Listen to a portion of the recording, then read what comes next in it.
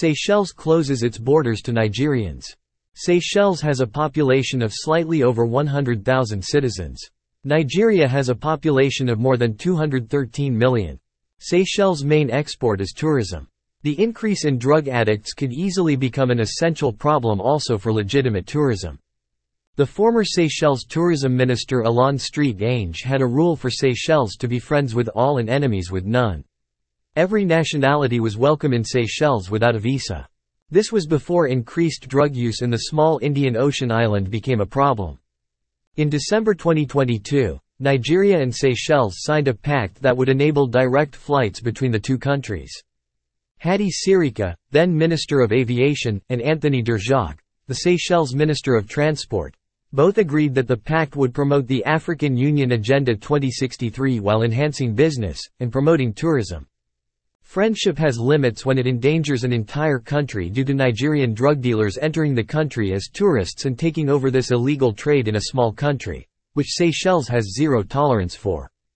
According to information received by eTurbo News, this was the reason authorities in Seychelles said enough is enough.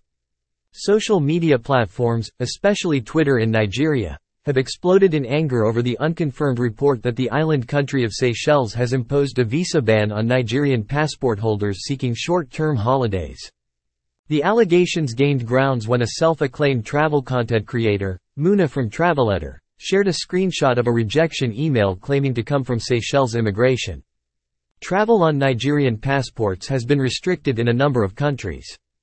The reputation of Nigeria as the source of international drug syndicates and scams has incited gang violence and international violence against Nigerians who are mistakenly labeled as a part of Nigerian criminal networks.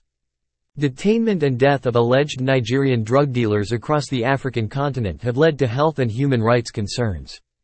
The war against drugs Seychelles fights is to keep its citizens safe and drugs out. Seychelles invested too much over the years and built one of the best travel and tourism destinations in the world. Putting this achievement in danger and taking a risk in letting Nigerian drug dealers into the country cannot be an option, even if it punishes legitimate visitor traffic to an extent. Seychelles should be applauded, and Nigeria should join Seychelles in the fight to stop such criminal activities by some of its citizens. More on immigration rules for Seychelles, go to www.ics.gov.sc.